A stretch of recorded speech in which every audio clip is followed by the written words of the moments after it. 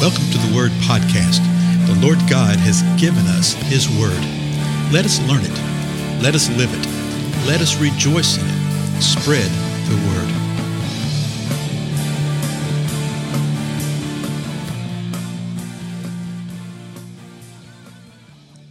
Blessings, everybody. This is Dale. Thank you so much for joining with me today on the Word Podcast.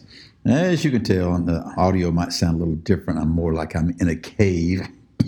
I actually am. I'm actually out of town in a different location, and I'm in a, what do they call this? The multi-purpose room. So you get a little bit of that echo kind of thing, but I think it'll be bearable. So anyway, I do so appreciate you joining with me.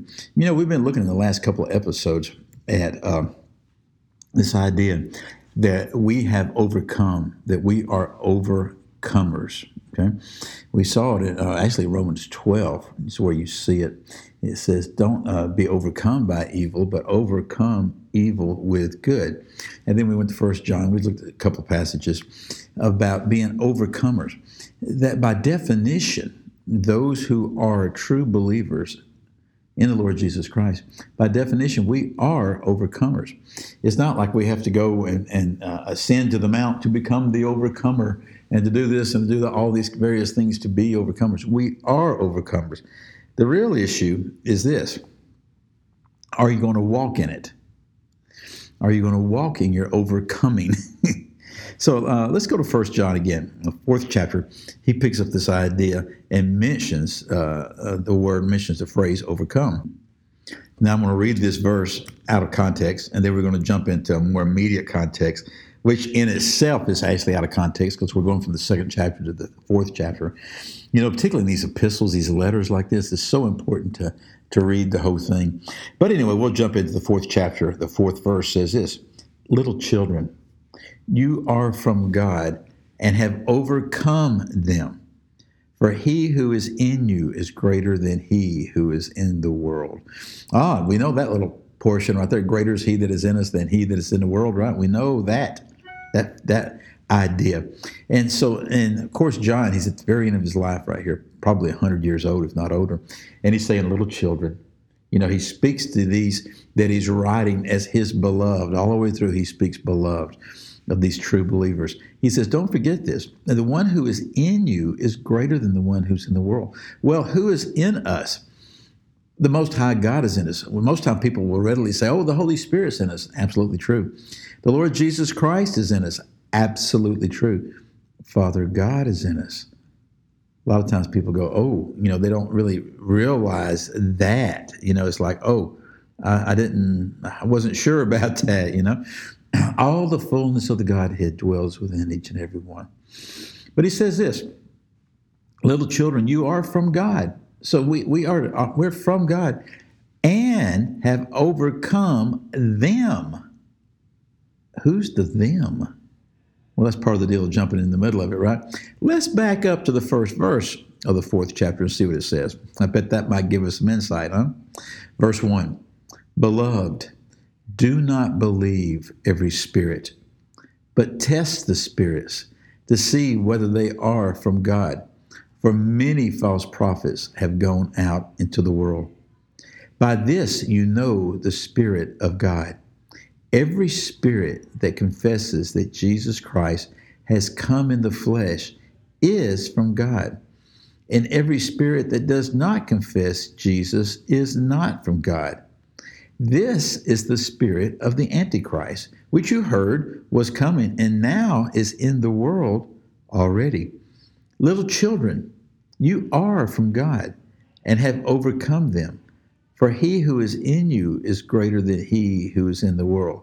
Who are the them? The other spirits. Yeah, the spirits. And what does he tell us to do right here? He says, don't believe every spirit, but test the spirits to see whether they are from God.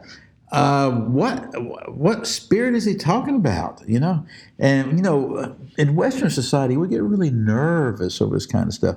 In the Far East, they have no problem with it. In the Middle East, they have no problem. They readily acknowledge that there are spiritual entities and spiritual beings. About the most we'll do is go along and say, oh yeah, well, yeah, there's angels, you know. No, we deal with spirits day in and day out.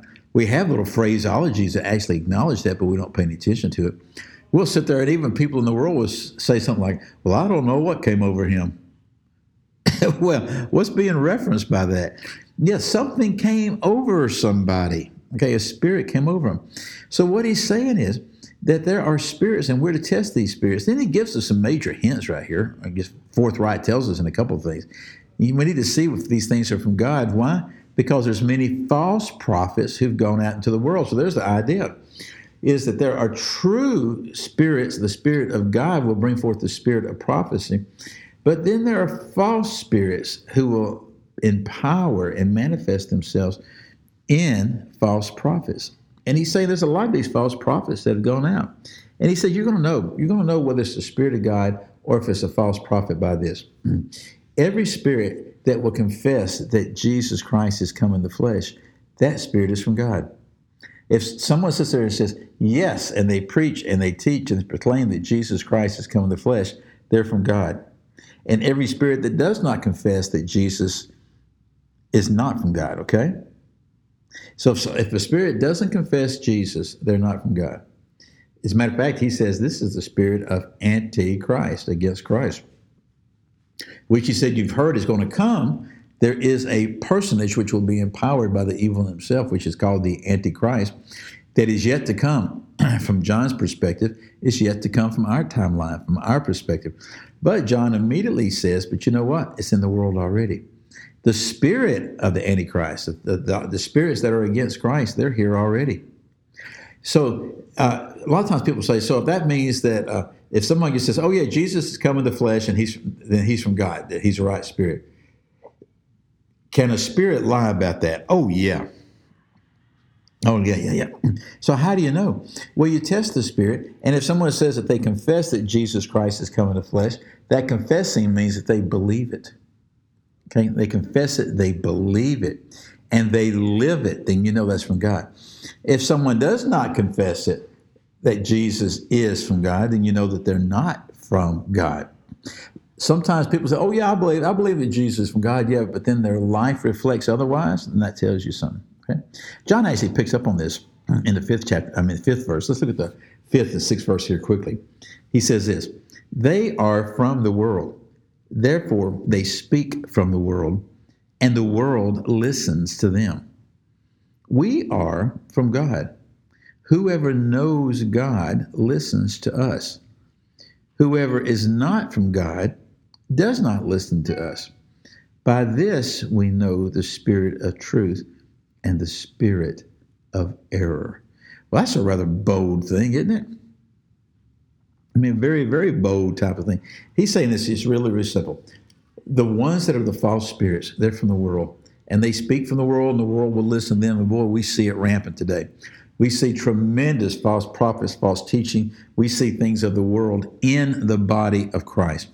I was just reading a little thing early this morning that somebody posted about the church service they had yesterday at their church, and how someone got up and was reading the message and read the message and read a 25-minute message, and finally at the end had a perfunctory prayer. And it really, the message had nothing to do with anything out of the scripture. There was no praying time. There was no acknowledgement even of God, but just talking about all the things that we as the body of Christ need to do to be politically correct.